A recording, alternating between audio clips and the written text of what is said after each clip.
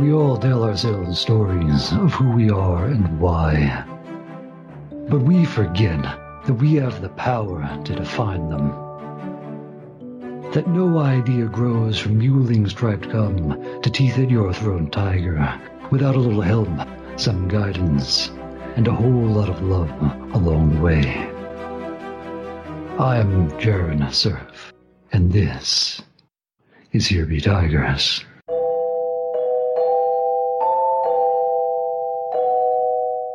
We all feel the sad, the funny, the beautiful, but the weird is strange, it's unique, it's peculiar, it's what makes us human.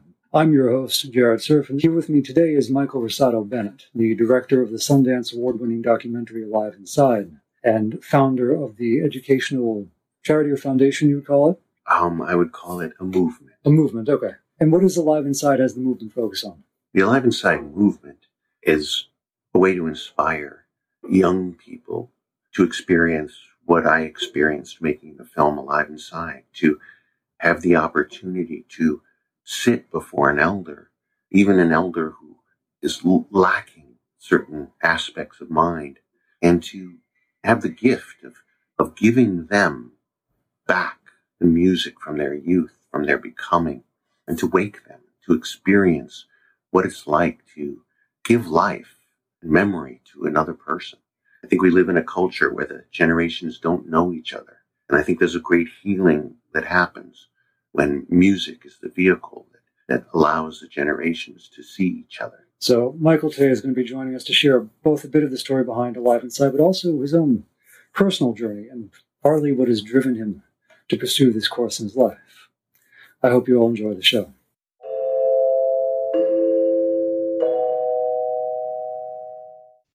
But really, there's a rational argument you're making about the need for empathy as you define it. Right.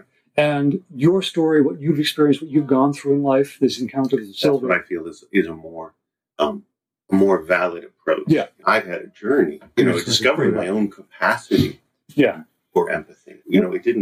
I wasn't born with it. No, you described to me that you were angrier quite often when you were young, that you were filled with rage. And then I know even what you've written, there's this mention of your brother as the one who left the family and everything he departed from. And partly because I'm a writer, I always wonder when people go and do things the why. What is driving them to do or be it? So for me, part of why I run podcasts is that as much as I like telling stories, I like finding out other people's stories and why those exist, why they are moved to make them and live in them. I think, as I had told you before, the idea I was having with this season was that, are you familiar with the TV show The Adventures of Pete and Pete? It came around probably... Oh, good God. Yeah. Oh, wait, Pete and Pete. I thought you meant Horace and Pete. Probably a similar sensation, though. This was from my youth, but I think every generation has had it. It's similar to the Wonder Years in the sense that about two siblings and their weird misadventures as kids in the family and its obtuseness and peculiarities and picadillos, but it was honest in a way that a lot of shows about people and family weren't. They interviewed the two writers of the show, though, and one of them admitted that the show was basically wish fulfillment, the life as a child he'd always wanted to have if he could have gone the crazy adventure and survived it and told his parents. But they asked him what made the best shows, what was the formula, the recipe that made this work, and he said the best ones were funny, they were sad, they were strange, and they were beautiful. They always had those four. So after listening to an interview on that, I was thinking, well, do the stories that captivate us, do the ones that we find meaningful have those beats necessarily? Are these kind of like a heartbeat or a sensation we work through toward a catharsis, toward a thing? So I'm exploring stories that seem to me to strike on or to hit these chords. Mm. I interviewed three brothers who talk about pop culture and everything, but their initial talk is pop culture, and through it you start to learn about their anxieties, their word dynamic, the fact that their father is absent from their lives. And I have a later recording with them where we talk about mental illness in college and where these things emerge from. So they've been wide-ranging what I've recorded. I recorded talking to some friends about the trauma my father nearly died from twice this summer, and just had my reaction, no plan, no outline whatsoever. So I was angry and cursing, but I wanted to capture grief. Mm. So in that sense, when I ask you to share these stories, I do it for one. I think there's the... Well, I tell you what, it's really sweet and touching what you just said, that stories should be beautiful and funny and beautiful, funny. What was the other one? I think the initial phrasing was Funny, sad, strange, and beautiful. Funny, sad, strange, and beautiful. Like, that is so fantastic. Mm-hmm. You know, like, right now I'm trying to spark an empathy revolution. I'm Right. trying to inspire young people Mm-hmm. to put themselves in front of somebody with dementia. Mm-hmm. Because it's something no one ever does. Certainly not willing, and certainly not as a journey. And I feel like you just gave me like another piece to the puzzle. Like I should charge them with coming back with a story Mm-hmm. that's both funny, sad, strange, and beautiful. Because that's really the thing about stories, Mm-hmm. and why they're so useful is because they contain wisdom. Yes. But what is that wisdom? The wisdom is a little instruction Mm-hmm. on how to navigate life and come out the right way. Don't come out warped and Mhm. angry. Don't come out, filled with greed. Don't come out, manipulative. Mm-hmm. And there's something in those 4 words that's really almost instructive. In other words, if you can come out Mm-hmm. of your own life and look at it and see it as funny, sad, strange, and beautiful, you're probably more accurate in your analysis of life. And how you see both yourself and how you are able to understand others. Right. And I think that's exactly what we're living in. We're living in a time Mm-hmm. that is phenomenally funny and phenomenally sad, heartbreakingly sad, and equally beautiful and equally strange. So the thing about it is that you can't really comprehend. Right. And that's the thing about this challenge that I'm doing with these kids and with dementia, is that you're sitting face to face with all that you can't understand. Because what you're looking at is a human being that's lost its mind, Mm-hmm. but is still there in their heart and their self. You're looking at a human being who's like literally inches away from the end, Mm-hmm. and yet has lost a certain capacity to express their feelings about that.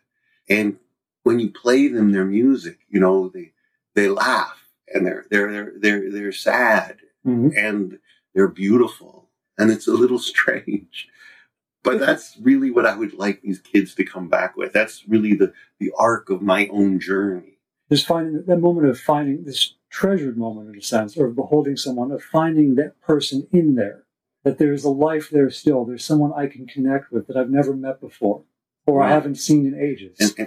And that's what's so phenomenal about this, is that, here I am sitting in front of you, and I don't really know you that well. Right. And I'm not 100% sure I trust you. Mm-hmm. Okay, because I don't know. Maybe you're going to try and sell me some insurance that I don't need at a tremendous I used to markup. work for an insurance company, yeah. But when you sit in front of somebody with dementia, Yeah. their soul is transparent. They don't have the capacity to lie. Mm-hmm. And it's a reflection of your own deepest self, yourself without your mind. One of my friends who's gone through quite a fair bit of trauma in her life, she was commiserating on family issues and loss of husband and family and cancer's resurgence, and just people who refuse to be better, or be better in any sense, be nicer, be kinder, be more gentle as they aged. I love what you just said there. People, that's what I was talking about the bastards in my family. Exactly that. People who refuse to mellow with age. And in one hand, there's something admirable about that. Right. That they have the force of will.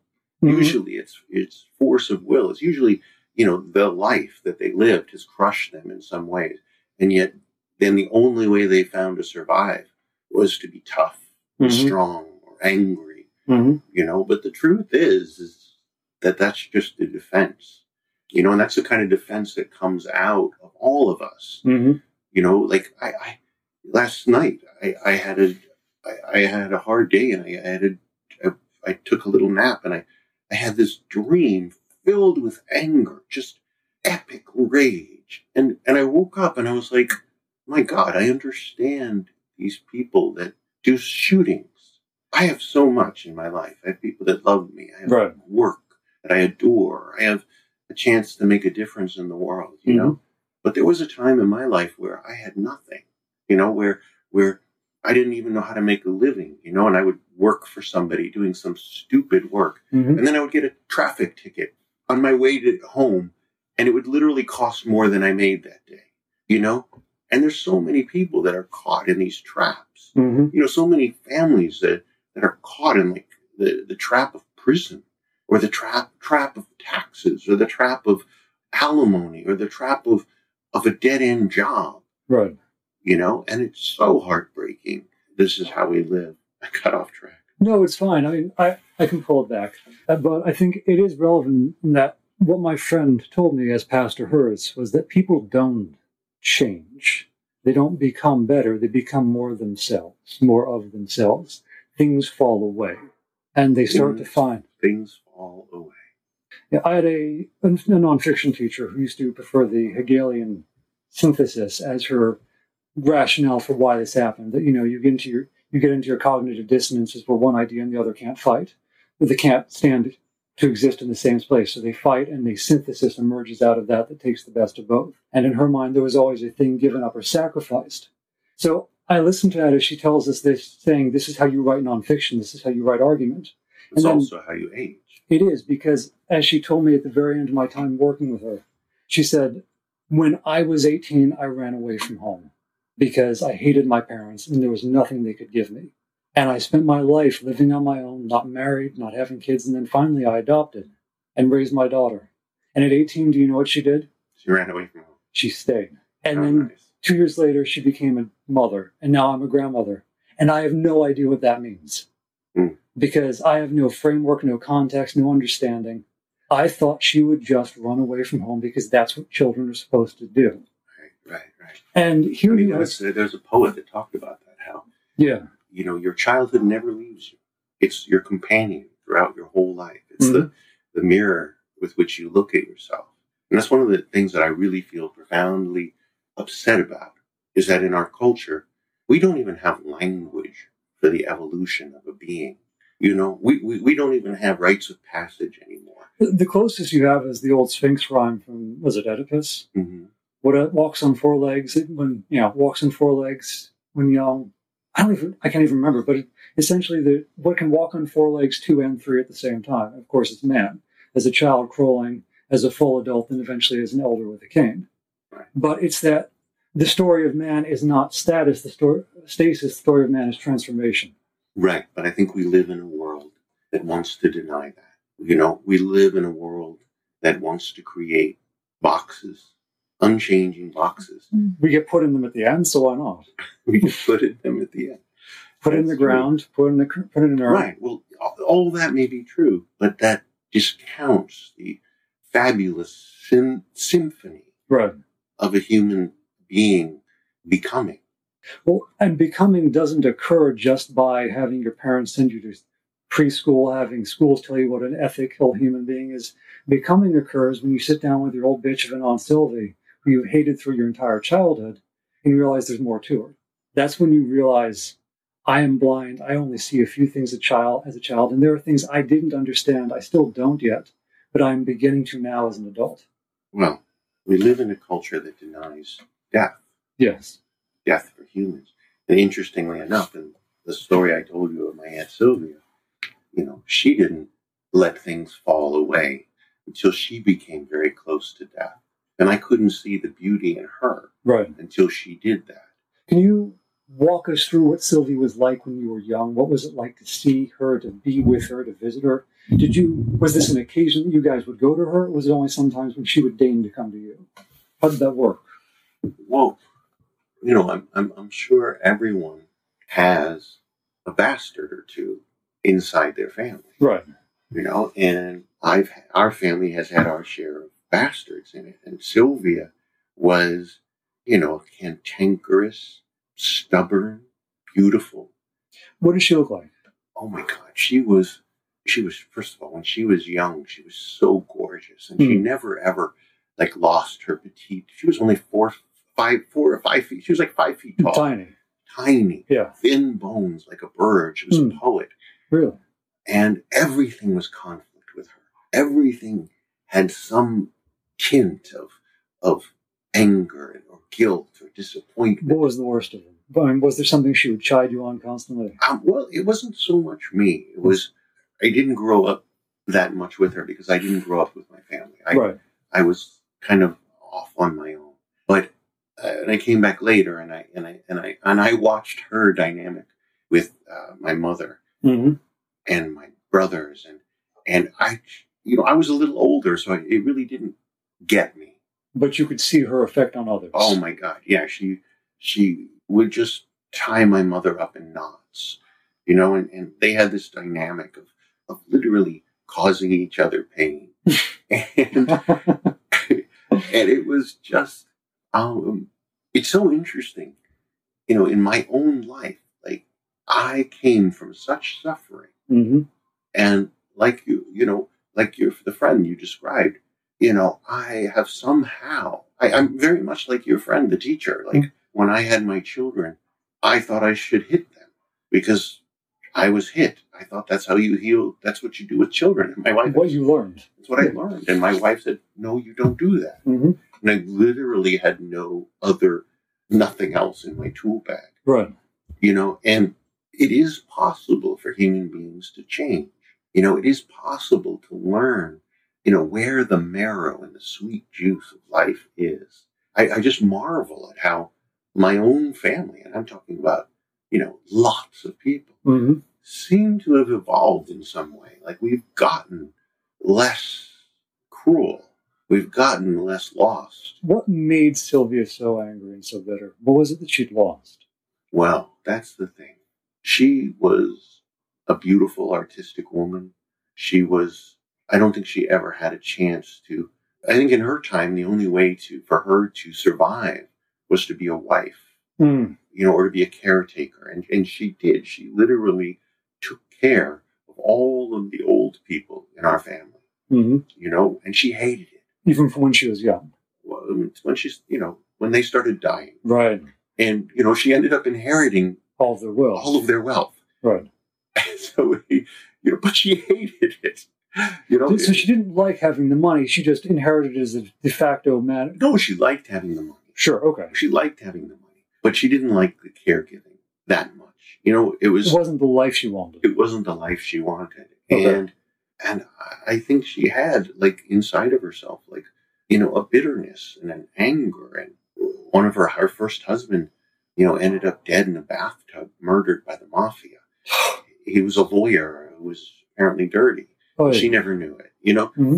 She was a passenger in life. Her mother had my mother when she was 51 years old. Mm. And that was the oldest child ever born in Chicago at that time, before drugs. Yeah. And I don't know why she was mean, but she was. She was a poet. She was a poet. Did she share that with you? Was it something you found? No, yeah, she shared. She was I come from a family of flamboyant artists. Right. My mother's a choreographer and a dancer. Mm-hmm. My brothers are musicians, and my stepfather's a composer. Right. I'm a filmmaker.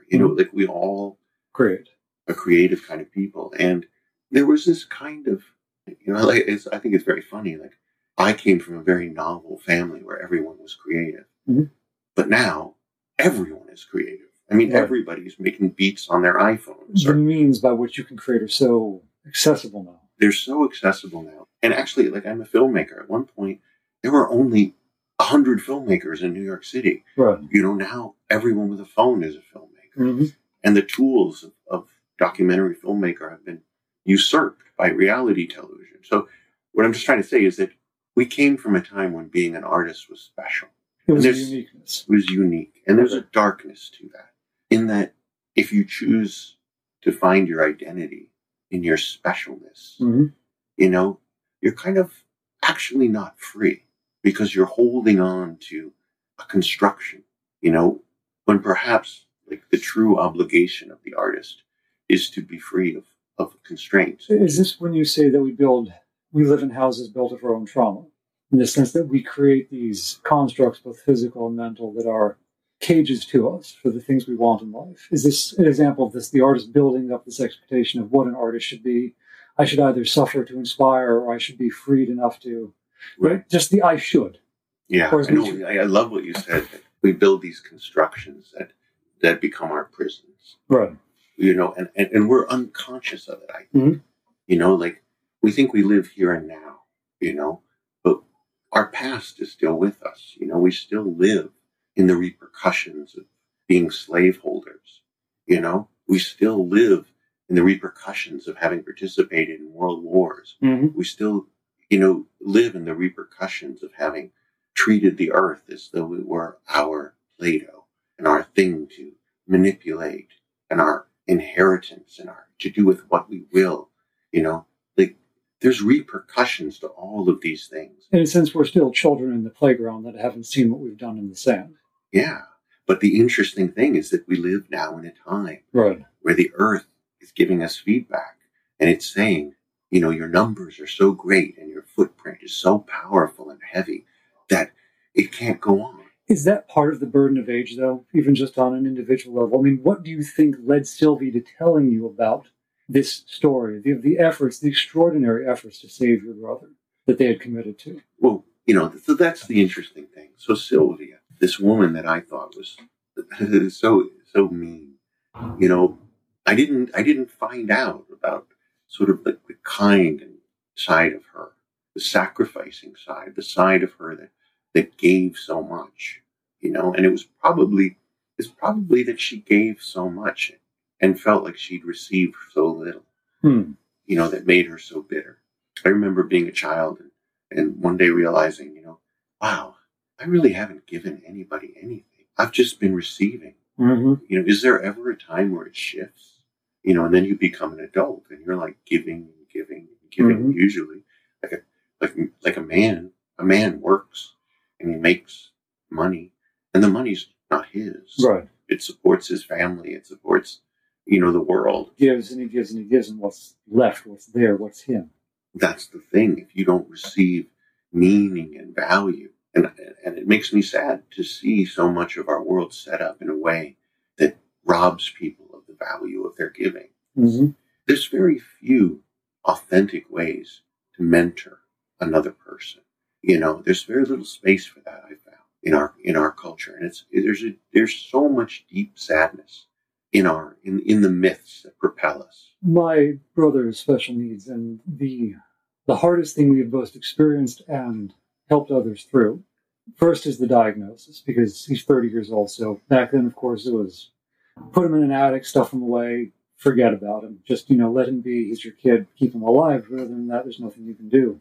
And now systems are in place for youth with special needs. Now they're in place for high school students. But these are a population of people who've seen the world around them and go, I want to live as adults. I want to marry. Maybe I want to have kids, but we want to have jobs. We want to be like everyone else.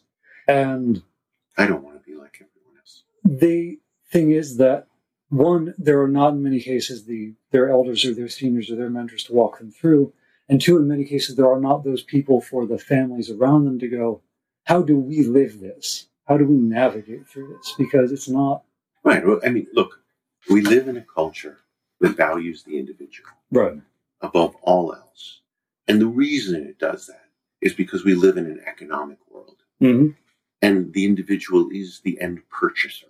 And the value of a human being to our culture is as a purchaser, is as something that pushes the engines of commerce, okay, and taxes, right? And so all that's valuable is increasing those desires and needs. Most people are like tea bags. I mean, they're like a tea bag. Well, that's not the right that might have unusual connotations. Well, yeah. How can I say this? So, are you trying to connote that they're kind of like a sieve? Things pass through them? No, not at all. What I'm trying to say is they're like water. Sure. That their entire life has been steeped with a tea bag of brainwashing. Okay. Like from childhood, these children are inundated with these commercial messages telling them you are an individual. Your needs, desires are important. There's actually in our culture, there is no we. Okay? Right. The we that there is has been reduced to our basest biological we. Human beings cannot get through life without bonding with each other. That's what we do that. We have no capacity to live without bonding. But the only bonding right now that's acceptable is the family, the nuclear family. Okay. And it's within a distorted field because the outer field is saying there is no we, there's no grand we. Like America, what is our country anymore? There is no America. There's no, the only time we have countries is when we want to band together into the most profitable effort called war. It's fascinating. In my graduate and undergraduate days, back when I was still writing for politics and socioeconomics, one of the things that ended up leading to both these conversations often was identity politics. The sense that you could not talk about a nation or a country without violating an individual's sense of self by challenging any of the precepts related. If you say America is or isn't this, you're not talking about America. The person listening to you hears you talking about them.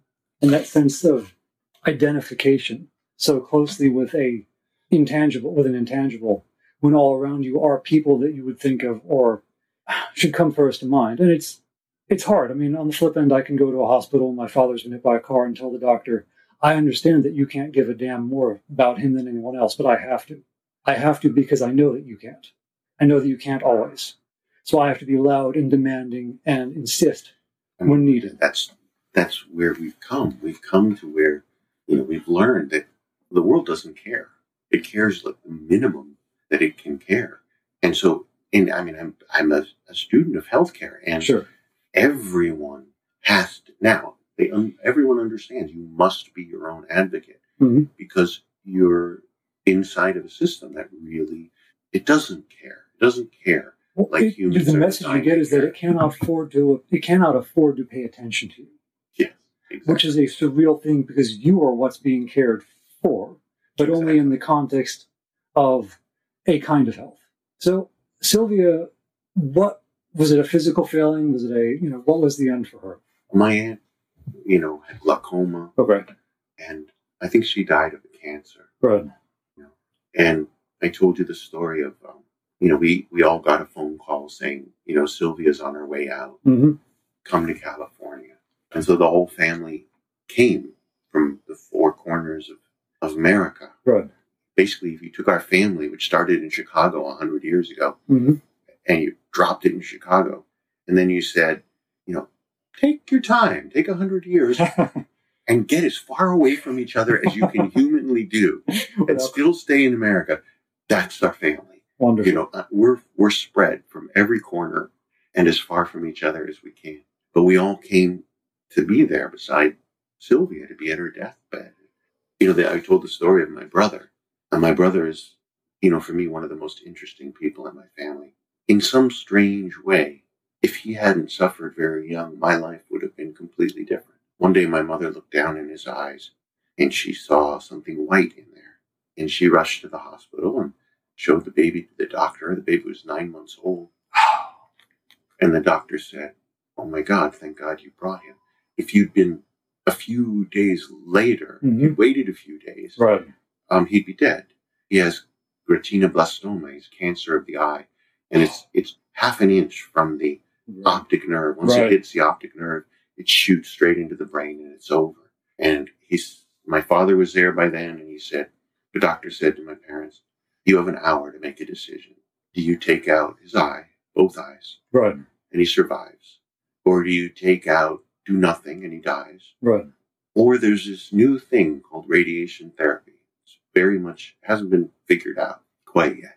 But the idea is that we would shoot beams of radiation into his eye and kill the cancer. One eye, we can't even do that to. You have to take it out. But that's your choice. Those three options. What do you choose? You have 1 hour. And it was my father's decision somehow. And he said, we're going to take out one eye and we're going to try and save the other eye. We're going to risk him dying and the possibility of saving some sight for the boy. And so that's what they did. And I didn't learn about this until I was at my aunt's deathbed. But what happened was the doctors, there was no technology for holding a baby's head.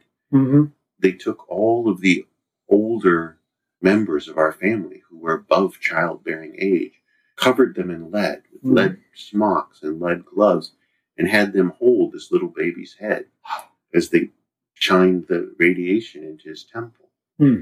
and treatment after treatment after treatment, and they did it. They burned away the cancer.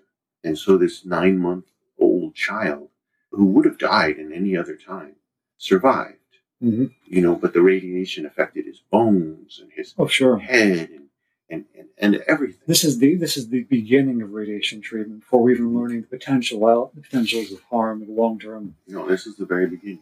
We were there at my Aunt Sylvia's deathbed, and this woman who had been just the meanest person in some ways. I mean, she was sweet too, but she had anger that wouldn't go away, and just the life had not given her what she wanted. But when we were there, and she was so close to death, it was like we were with somebody we'd never been with. She became a little sweet imp, who smiled and who smiled, and she grabbed my brother's head. Yes, I love how you said this. She grabbed my brother's head. And you got to understand my brother. My brother, I think this sort of tragedy with my brother's eye, studies have been done in families that go through trauma, the death of a child, huge medical problem. They don't stay together. There are scars that occur then. My mother's father died when she was 6. She had ALS is my godmother. My mother had Bright's disease at 6. Prediction was full paralysis, wheelchair bound. Her father was a soldier, and he looked and said, no. He just looked and said, no, you're going to walk. I don't care how, we'll figure it out. And so they went to Mass General. They went with the doctors there. There was a nun whose work had been done on polio, people recovering, where they would massage the muscles and ambulate them even if they couldn't move on their own, assuming that if you could get the neurons in the muscle tissue to actually function and work, you could train it to engage, and eventually the rest of the systems would come into place. And sure enough, now she can walk. But he died of a heart attack at 33 shortly after. And he died of a heart attack. Medically, you can say he died of a heart attack. But the story that remains, he died because of her. That sentiment, that unspoken reality, that thing muttered in back corners by angry old relatives who had lost in that moment. He gave it up then. And of course, my uncle, her younger brother, was an infant at the time. He found a father and his wife's dad as his surrogate because he didn't know a father. His oldest son is named after the man. But that pervasiveness, even though the man only lived 33 years, my middle name is his name. My cousins all share a middle name or a partial name with him, Leon. And it haunts. You can hear it, you can see it in the family gatherings. All of these things build like layers in the sand. They never go away, they just mix with everything else that's happened since.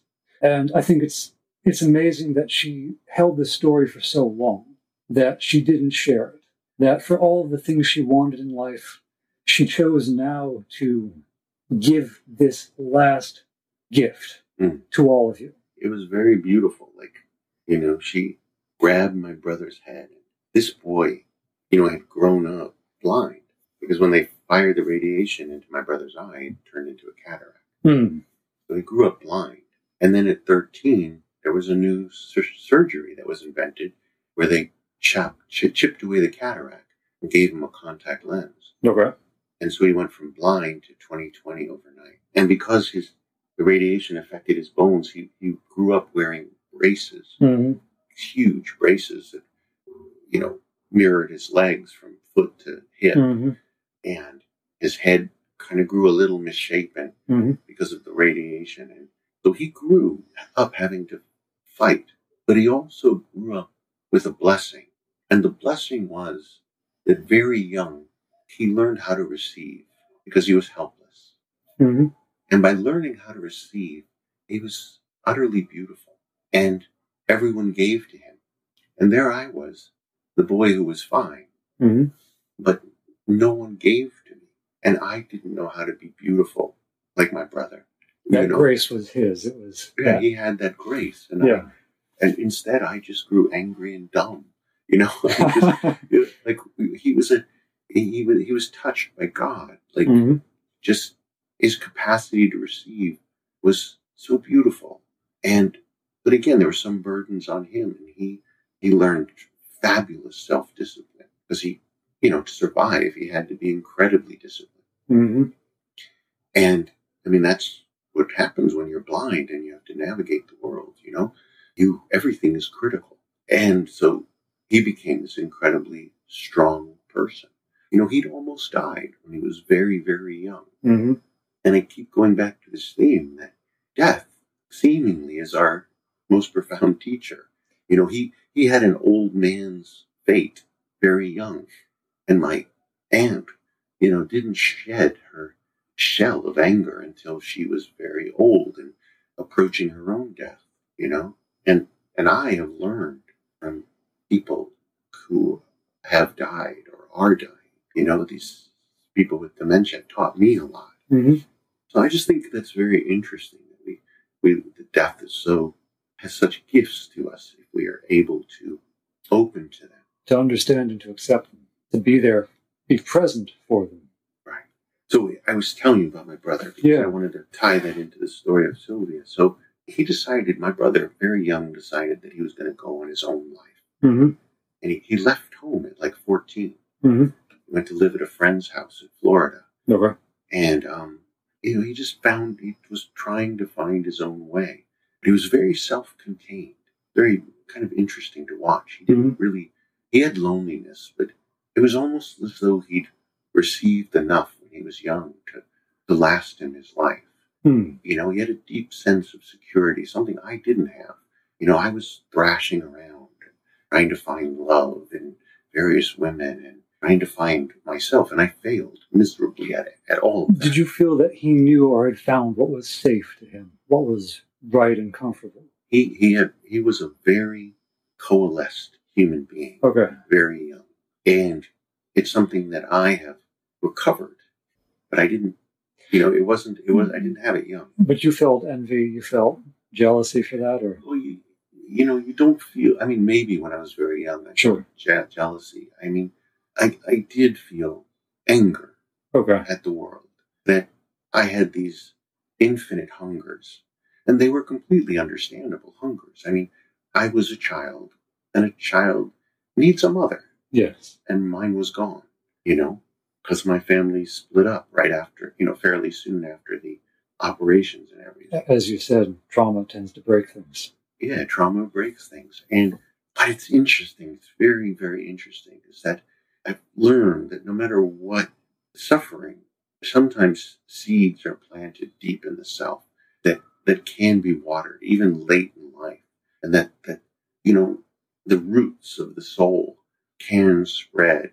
And they're adaptive. They can find sustenance in places where you don't think you'll find them. It's possible for a bastard to become a sweet and deeply loving creature. It's possible for an angry young man to shed that anger and husband and father and become a source of love, even if love was withheld, in his youth. And so my brother was this. He decided he didn't even decide to come back to the family until he was in his 30s. And then Sylvia was at her deathbed, and this miracle happened in our family, was that my brother decided to come. My brother who'd always said no. And, we didn't expect there to be any connection between this man who hadn't seen Sylvia since he was, never seen her. Right. Who never knew her. Never even in a sense itself, yeah. And he came and he sat beside her deathbed, this strong man. And she grabbed his head and she pulled him down and she said, this is how I held your head when they covered me with lead and asked me to hold you and keep you from moving as they shot that radiation into your eye. And this big, strong man had to look at her and realize that he was looking at one of the people who'd saved his life, that he was only there because of this old lady, and she took his forehead and she kissed it, and we were all sitting around the bed like, oh my God, Rob had never even met her, but there was something between the two of them that was passing between the two of them, that it was as if he knew her and he accepted her blessing, and that all those years erased, and he was totally the baby that she had held in her hands. Do you feel that she had to see that he was well? She had to know that she had saved him and that he was still good and healthy before she could finally let go. That was the one last thing she wanted, or just to tell him.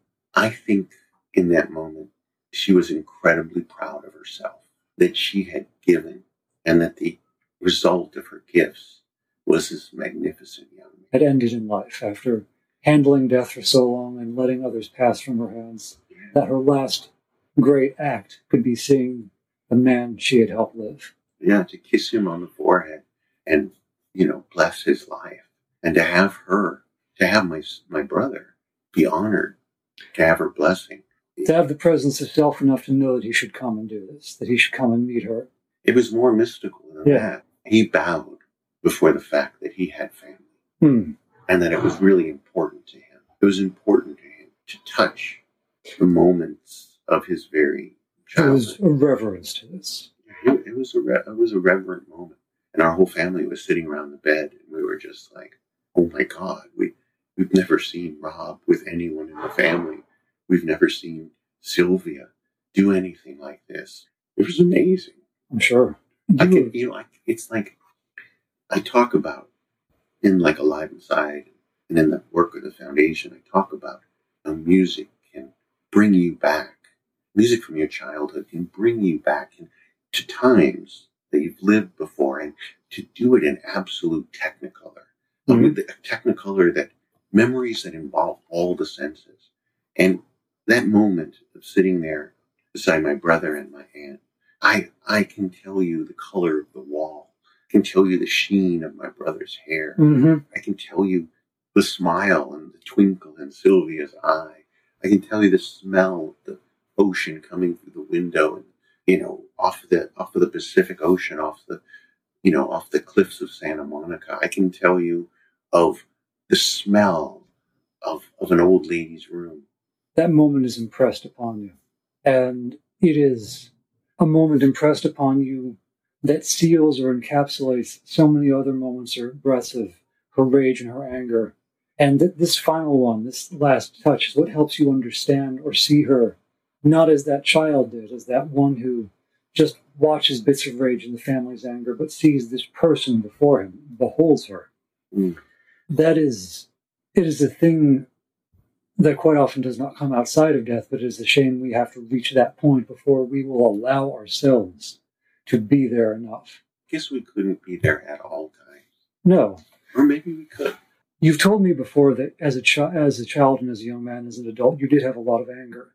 But when I see you writing about your son, there is this similar tone you take to when you have worked with these elders and brought music to them. There is this joy and this awe and this reverence. And then you say you raised each other, me out of time and him in it. And I wonder what that means, but you followed up with this statement that he never would have survived your childhood. And to me, those say two very separate but related things. One, this understanding of how different the two of you are despite being family, but how necessary the two of you are for each other. And I wonder, what is it about this relationship that reminds you so much, that helps you feel the same sense of reverence or awe or joy of this? I have to be able to do what Sylvie did then, but many times again and again before I am dead. I have to be able to sit with my son and hold and tell him and give him what little wisdoms I can again and again before I forget, before I'm unable to. What was it like taking him to college? That must have been a rough experience for you. Dropping my son off and leaving him at college, you'd think that would be a happy time. And I'm happy, I guess. But honestly, I'm selfishly sad, actually. And I have to tell you, so it's so amazing that my son's challenges became gifts to me. Okay. Like my son was a beautiful child, but he had some strange wiring. Okay. The mixture of my DNA and my wife's DNA. It was a strange mix. Did you find him hard to understand at times? He was a beautiful child, but once you put him into school, that's where the differences showed up. It's like, for me, school was effortless. Right. I got straight A's without even trying, because it was a simple puzzle And the answers seemed very simple to me. Mm-hmm. And it didn't take a lot of effort for me to do. But for him, he couldn't do it. And we had him tested. It turned, the doctor said, look, we all have different minds. Mm-hmm. We're wired differently. And he has something called proprioceptor problems. Like, Okay. he has ideas and thoughts and feelings inside, but he can't get them out. Right. And he used to say, Daddy, crush me. And what he meant was he would lay on the couch, and then he would want me to lay with my full weight on top of him. Okay. And then have my wife lay on top of me. And then eventually my daughter lay on top of my wife with the dog. He needed this sense of, like, he needed to be crushed. So that he could be surrounded. He needed to feel his borders. And he didn't really, he had a couple of friends growing up, but he wasn't good at making friends. He wasn't social. So I understood that because I'm half him, whatever genes he has are part of him are mine, and that's how I grew up. I grew up so alone, so unable to connect to people, and with nobody who really wanted to connect to me. There was no mother to come say, oh, come here, my child, let me hold you. And your father was busy with work. My father was a beautiful man, but he was always going at work, and this was just not his vocabulary. Although whatever I have, I probably got from him. So he did give. Just, it wasn't enough. He wasn't enough to be mother and father for this boy who had, who is. Right. But so this boy, my son, very early I realized that, he needed to know that he was deeply connected to another being, and that he was deeply loved, like no matter what. And so for 18 years, I hugged him, and he needed it. Like he'd go and do the things of the world, and then he'd be like, Dad, I need a hug, and I'd have to hug him. And I thought I was giving him hugs because he needed them. Right. But then he went away to college, and I felt this absence, not having my boy to hug it has been such a struggle for me. I realized I needed him as much as he needed me. And, all this time I've healed, I probably healed myself a bit in healing him. Back when I was coming up in schools, like there were bathrooms where they would pull you in and beat the shit out of you and put your head in the toilet. Yeah. I spent like 3 straight years walking a mile home from school, being punched the entire time going home. So why was that? Were you just too different from the rest of them, or too wrong? The other day, I signed a contract with a man to distribute my film. Right. And he's stolen $300,000. He's kept every penny that he was supposed to give me. And I think it was me once again being the victim and joining forces with a bully. There is still something inside of me. You wanted to connect to satisfy some kind of... I have no idea. No, I don't understand. But I do know that some part of it must come from me. And this is something I must overcome.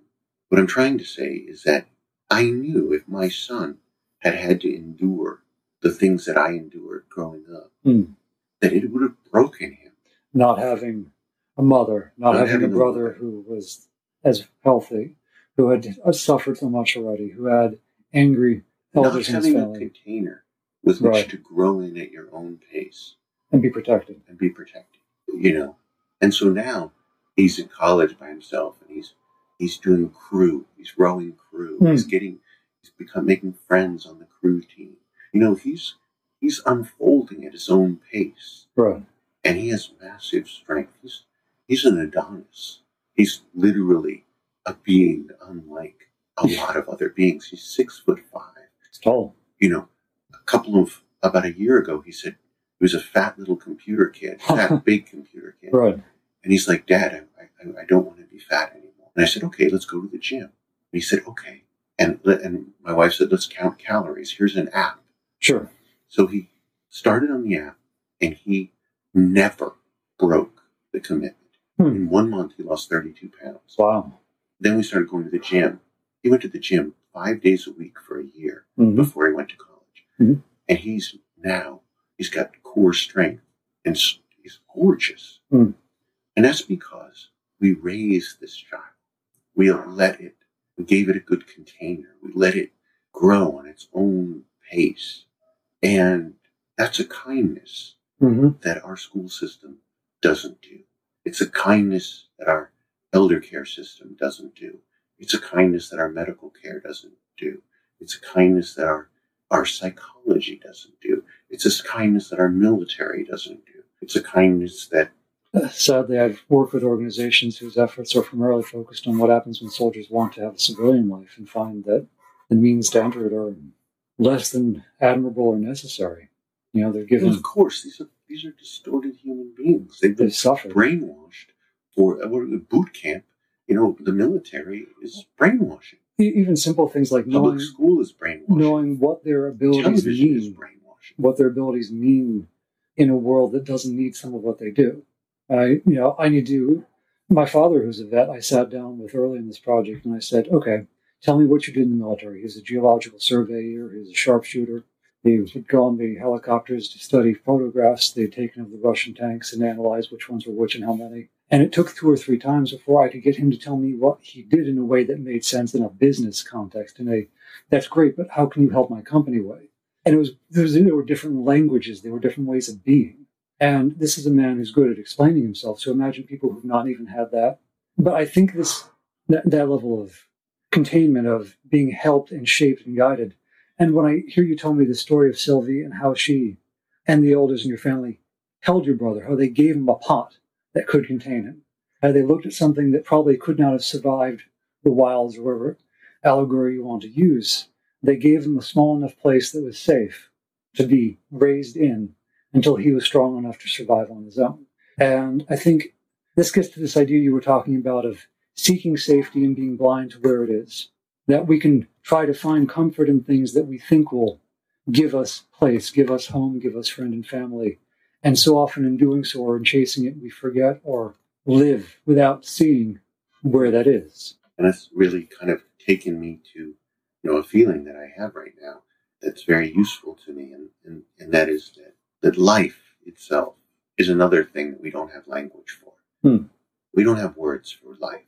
The life that inhabits you, the life that transmits from you to me, the life that we have as a community, the life that we have that every living thing has. We don't even have language for it. It's a complete and utter blind spot. You have to go to other languages. I mean, you can dive into Greek and say something like animus mundi, which is the idea of a world essence. But even then is just there are 2 phrases. One is from Alfred Korzybski, who is called the father of modern semantics. But I think equally valid, and probably the older version, is the Zen koan that the finger is not the moon. In both cases, that the thing representing an object or a place or a concept is not the experience of it. You can ask me where the moon is. You don't need my finger to point you to it. It's right there. You can look at the well and see it. If I give you a map, that's not everything that's there. The map is things that aren't there too. But when you start talking about it, actually, the third one that comes to mind, and I always find myself repeating this, my screenwriting teacher was Sid Field, and his teacher was Remo Arslan. And one of the things he would always say in every class was this idea of finding where silence works better than sound, where you sit and where you understand, where there's that moment of reverence where nothing is physically said, or when nothing is said in a verbal sense. There's no logos bringing things to life, but you live in that moment. Sylvie holds his head and conveys her depth of commitment, of love, of compassion, and how everything she fought for still led to moments like this. And you can look at where your son is now, and you can feel the pain you lived through of having to hold him and realizing that it was not just for him, but for you as well, to find that sense of connection. But you can see, you have a sense now of that being worth the effort, worth the struggle, because this is the man he has become now. This is the life that has emerged. And those are things you can't easily contain in words. In fact, as I'm trying to do now, I use many words to say what is effectively a simple thing, but hard to express. Would you describe the work you're doing with Alive Inside, where you're trying to take it, as an effort to bring people, to bring elders and youth together so that they can find ways find and share their ways to live. This girl, the other day, she went into a nursing home, and this old woman looked up at her and said, "I love you." And this teenage girl goes, "I love you too." And she was like, she told me later, "I don't know what was happening." But she felt love for her in that moment. Yeah. And there is a depth of experience that we've devalued in what passes for living in the modern world, in this literal desert of interbeing. So I've just started a very simple challenge. I've just said, look, there are 5 million elders living with dementia. A great many of them have lost their music of their youth. Mm-hmm. Kids, why don't you be the one that gives it to them, And so these kids come in and they play music for these elders. And this music is so special because it travels into the base of these elders' minds and it goes into pathways that have been dormant for almost a century for some of these people. It's incredible, yeah. And awakens the feelings, the memories, the smells of their own becoming. And these youth get to see a flower bloom that hasn't bloomed for half a century. And that is pure cognitive magic. There is a phrase, no self, no other. It comes out of Zen and Buddhist philosophy, but it strikes me as that sense of when you are handing them the music and being with them, watching them share that, there is no rain and the ocean, there is just water. There is the joy of you watching and the joy of them experiencing them, but in the end, there is just the joy of this. Yeah, I mean, I've come to feel, as the Buddhists have done, that there are two minds, for sure. There are a million minds, but one really simple description for us humans in this time is that we have our forebrain, right? Which is our cognitive sense and all that entails. It's model-making capacity. And then there's the root brain, which is movement and emotion, and of course they share a lot of real estate, but the most important moments in anyone's life are not in the cognitive brain. They're in the root brain. It's our root brain that bonds with other people and that has the sensory equipment that can feel the transference of information that actually bypasses the cognitive mind.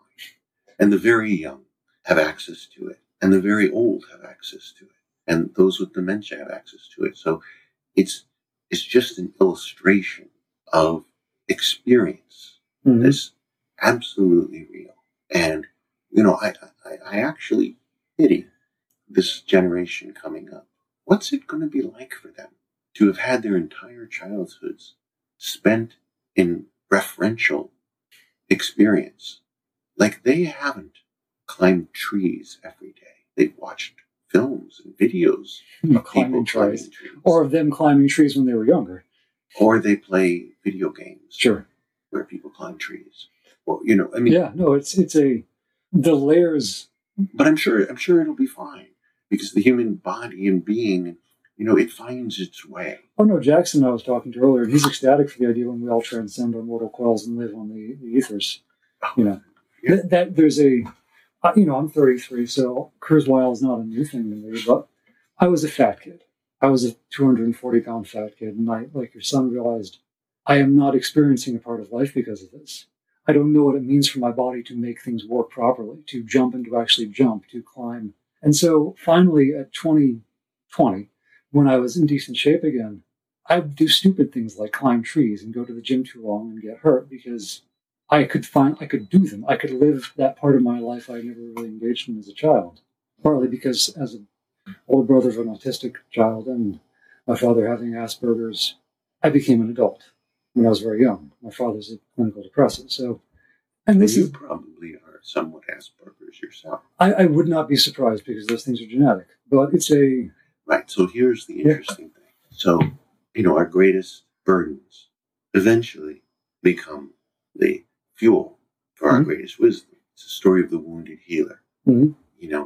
Had I not suffered young, I wouldn't have space in my heart for young people who are suffering or old people who who are suffering, you know? If you were not really a rather poor connector, Mm-hmm. if your skills for connection, look at you. Yeah. You know, you're pursuing story. I would hazard that of all your gifts, that is not your greatest gift. It's probably the area you are the worst at. And yet, it holds enough challenge for you to pursue. Like, probably, I don't know.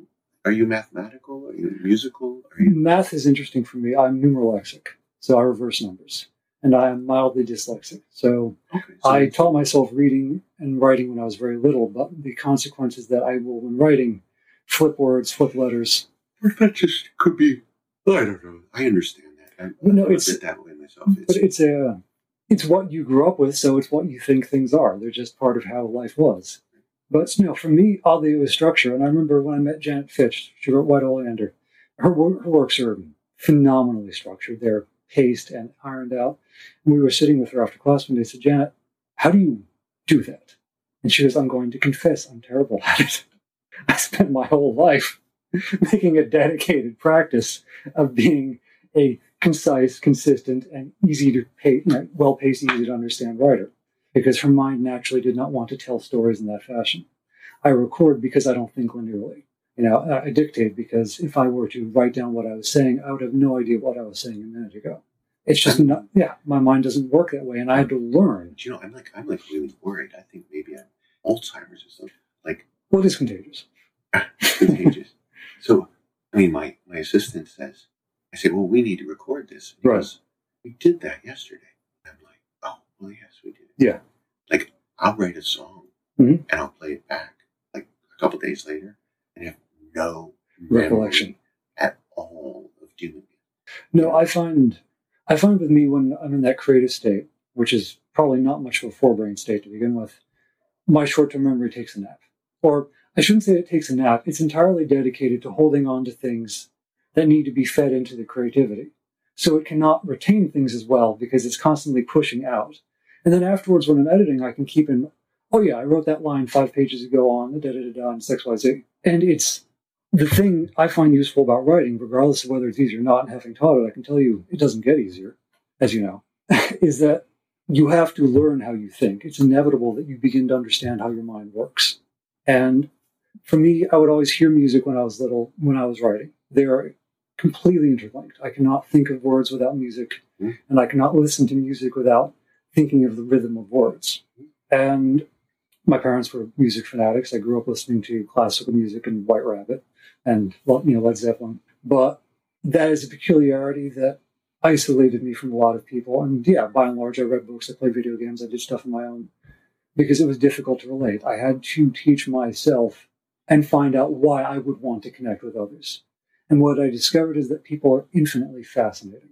That when you started to hear them and listen to them tell what was sad or funny or beautiful or weird, you begin to see not just what is going around in the brain, but what's in the heart. And how that makes a person, how that person changes, or the weirdest one, or one of the weirdest ones. I have a friend who is very religious, and to him, death, going to heaven, is perfection. That is the ultimate.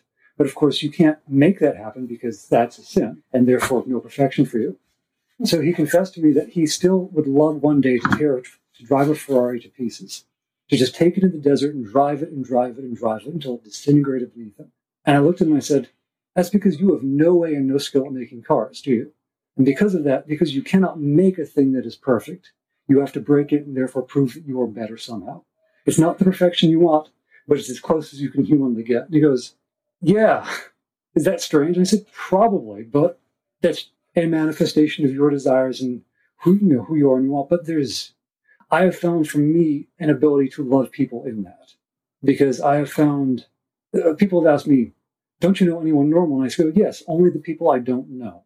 My brother is difficult. I fight with him still at 31 or 33 and he's 31. That probably won't ever change. I find myself tenser when I go to meet with him. And part of that is always a negotiation of what role am I in? Am I the adult? Am I the older brother? But no, there are things I would not have the patience for people that I do.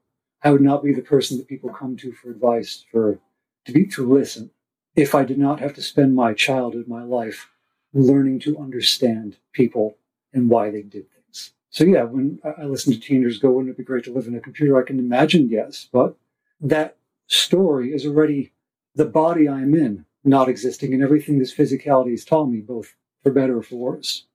It's everything I've walked through, every cut and every bruise, every person I've met, every hand I've shaked. Suddenly those would be gone. And so in many ways that's an alien thing to me. And I was thinking, how do you convey Alzheimer's? How do you convey this loss of self to someone?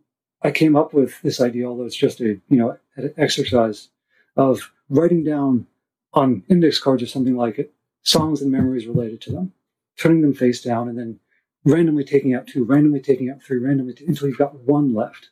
And what do you still have? Because from my experience with people with Alzheimer's, you don't get to choose what's left. And that's the part I find so devastating. My aunt, her husband, her second husband, he's in his 80s. He's progressing into Alzheimer's. He's in a group that sings. The oldest member is 103. They play together. The guy goes into Italian opera falsettos at restaurants because he can still dig that out of himself enough. Is that here? No, it's in Florida, but I'm working on trying to connect with him because I think this would be a natural connection. But I hear that story and I go, I want to talk to them. I want to see that. I want to have other people, because we act based on what we love, on who we connect with. And for me, I guess, when I sit down here with you and say, tell me your story of Sylvie, tell me your story of your brother, why this matters to you, I'm serving as the proxy for the reader, for any book or the thing the piece you're trying to work on now, for why this is not just your story, but ours. Why we have lived this already and are trying or are finding ourselves stumbling in a similar direction. Because empathy is not just a personal journey, at least as you argue it. Right? It's not just a thing that I individually should strive for. There is a sense that it has to be a value we commit to, a thing we build into our way of developing institutions and laws and policy. But I think if you really look at it, much of our policy and institutions and traditions even demand us to be non-empathetic. If you've ever been an entrepreneur, the task of the entrepreneur is, how can I find or create a need that isn't being fulfilled? And how can I own it and garner a percentage of that energy, that need for myself? So it's twofold. It's not only solving the problem, but structuring the solution in such a way that a percentage of the energy goes to you. And that demands that you not be part of it, which is completely the opposite of the way we give in a family situation. It is our programming to give without thought of recompense. And it's one of the most, and people abuse that all the time. When your dog dies and you go to the vet and he tells you it's going to be $1,200 to cremate your pet. Yeah. He's working on your guilt, on your, How could you not? How could you not? When the college says your bill is due, it's $25,000 for this quarter to feed and house your child, and why do you do it? Because you are supposed to. When your country calls you and says, it's time for you to fight in this war, why do you do it? Because you owe it too. You owe it. One thing that's changed over the last 20 years is people, if a human being said 20 years ago, my favorite thing to do is shop, they would be seen as an out-and-out, shallow idiot. Today, the idea of shop till you drop is a career. Well, for some people, it is a career. The Instagram, brand ambassadors. Brand ambassadors, it's a career. Unboxing videos, it's a career. And those are reflections that show us the walls of the boxes that we've built. One of my favorite stories about that is post 9/11. I was right here in this neighborhood. I watched the buildings fall from on top of the rooftop, and I went down to help. Yeah. I volunteered. And in that moment, after the towers fell in New York City, watching these people streaming by me, covered in dust, giving them water to wash their eyes, the whole city was in this sense of shock. They were knocked out of their forebrains. And the entire city was in its heart, its mourning heart. Hmm. And it was in a daze. And I remember like second or third day, the sense of disbelief that I was having, that everyone was still in that state. They wouldn't move out of it. And I had this thing happen inside of me. It was like a flower blossoming. And I was like, I am happier now than I've ever been in my life. And I was felt guilty about it. Right. But I was happy because for the first time in my life, everything made sense. I looked into the eyes of my fellow humans and I saw a human being that I could absolutely understand look back at me. And then Rudy Giuliani got on the radio and he said, people, I know you're hurting. I know you're in pain. I know you're suffering. But let me explain something to you. You can't stay in your apartments. This city runs on taxes. And if you guys don't leave your apartments and start buying things, the city is going to go bankrupt.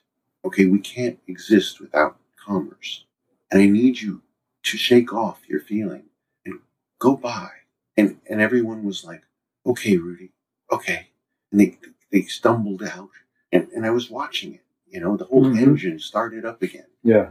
And I watched it. And then I watched like that permeability of everyone who was around me just start to dissipate until the cloud came over everyone. And I was once again in a world that made no sense to me. And I had one moment of like where it all made sense. And it lasted for days. And I'm guilty to say that. I felt guilty for years to say that. Wow. There's that great piece Oliver Sacks shares with Radiolab shortly before his death, where he talks about trying to find indigo.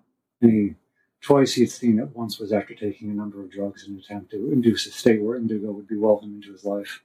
And he, talks about how he was never enamored with the idea of the divine per se, but that when he saw this thing appear after demanding it, this color that he knew then was indigo, just appear there as a drop for him to stare at and appreciate and then vanish. And then a second time, years later, it crept into his life for a flicker and was gone again. Those were these strange moments where he couldn't define it, but there was this greater sense of self or other, or a thing beyond all of that. And for him, it just appeared in a flicker as the color indigo, but it never stayed. It's hard. It's hard to, I think, as Thich Nhat Hanh says, to keep that moment of mindfulness, to stay within it, from the prayer, from the ritual, from the enact, or the moment that induces it, to the point where you're brushing your teeth or banging your drum in the name of the Buddha or 1,000 other things. Here's where I am with that, which is, I think, a little novel. You might be interested. I told the story before. I made a film. I tried to make a film called Enlighten Me. Okay. In which I went to the wisest person I could find and I said, look, I will be your disciple for a year. I will do whatever you tell me. All I ask is that at the end of the year, I'll be enlightened. Can you do that? Sounds reasonable. And they smiled and said, okay, we'll try it. Sure. And so I meditated every day for between 40 minutes and 8 hours a day. I did all these things, and it did change my life. Was I enlightened? No. But I realized that we have this Calvinistic streak in us. Mm-hmm. It's very Catholic, actually. It's the idea that you have original sin. Right. That you're flawed. Mm-hmm. And the corollary of that is that with enough work, you can become perfect. You can become enlightened. You can become holy. You can become a saint. You can transcend the flesh. You can, all of these things. Well, there's something I'm starting to see. And I'm starting to see how much energy we put into separation, into separating ourselves from other people, from ourselves, from nature, from everything. And I'm starting to understand that there is a field, that you don't exist. I mean, you are, where do you end and the world begin? You're mostly water. The cells in your body, you count the cells. There are more bacteria in your body than your own cells. There are more. Mm-hmm. By weight, it's not true. But by number, it's true. Right. My flesh lives within you right now. You've breathed me into your body. From the moment I walk into here, those two biomes or ecosystems are changed. Exactly. So there's this idea that the idea of the individual is an outmoded concept.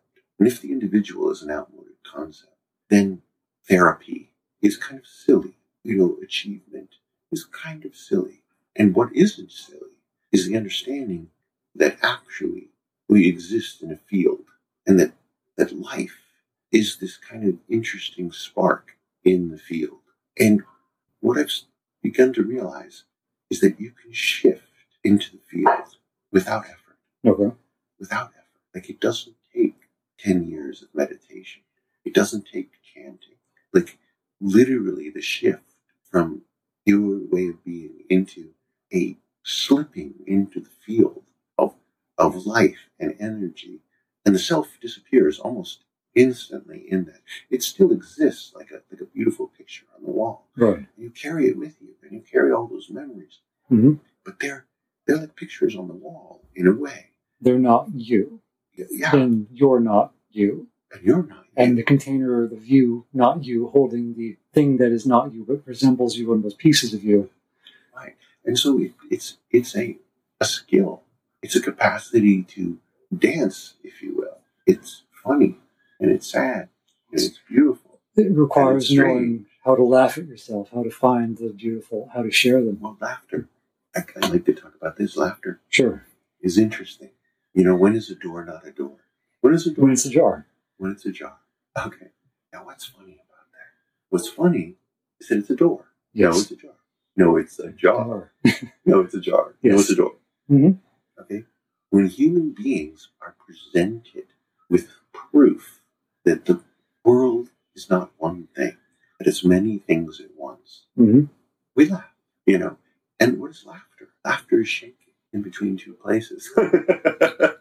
It's vibration, it's molecules connecting, separating, coming back together again in different shapes. Same with tears. What is tears? What is crying? Breaking of barriers. Right, but there's something about, it's a kind of letting go. Well, there's a reason we refer to it in English as shedding tears. Shedding tears, well said. So the point being, le petit mort, the little death, orgasm, again, another shaking, robbing, shedding of your There's displacement, experience. there's disruption, there's moving out of state. Like, those are some of the peak moments of our life. Laughter, tears, orgasm, And to me, those are field moments. Those are moments when we stop being ourselves, because we're not a door, we're not a jar, we're not a jar. We are in the space that isn't three things or two things. We spend most of our time trying to be in the space that is one thing. Mm-hmm. And in business, all we do is create one thing, and promote the one thing. But that's not really the magic of life. The magic of life is this field dynamics. It is the capacity to exist inside the field and to watch it dance, and to, even if you become profound enough, to change the flows of energy. It's funny, you look at film so often, and one of the tropes, the motifs we go to so often for that moment of rapture is the field of fireflies at twilight, when light no longer is at a state where it can easily define what is day and what is night, when there are smaller bits of it flying around of their own volition, in their own mating and existence, and you are fully immersed within that, running through the field of weed or grass surrounded by fireflies. It's this shorthand we have, or things like it. Driving through the city at night with all the neon lights flashing to the point where buildings no longer exist. You're in a city, you're on a road, you're in a car, but where is everything? You don't see it. You know it's there, but your eyes don't define those things. There's these visual cues we tend to fall into to suggest a character state of being in that place. And it's fascinating how they do give that sense both of vastness, but also particular things within that you can find yourself suspended among in appreciation or just there. And I think, in a way, it's part of what terrifies us most about looking at space and going, are we just a piece of this? I'm your host, Jared Cerf, and this is Michael Rosado Bennett of Alive Inside. It's been a pleasure to have you. Thank you for having me. If anyone wants to join us in our movement of connection, visit aliveinside.org and drop us a line.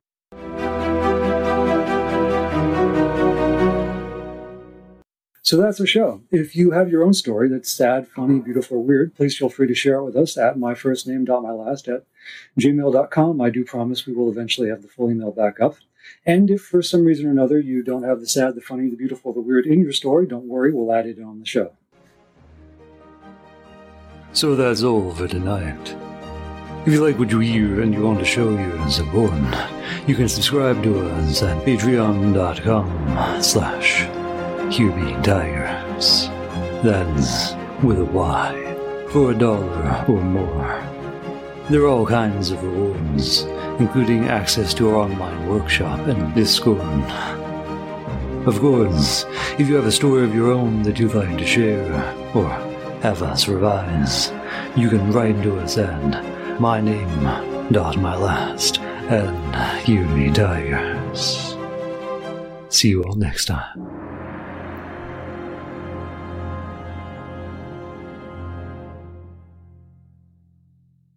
This podcast is a part of the C-Suite Radio Network. For more top business podcasts, visit c-suiteradio.com.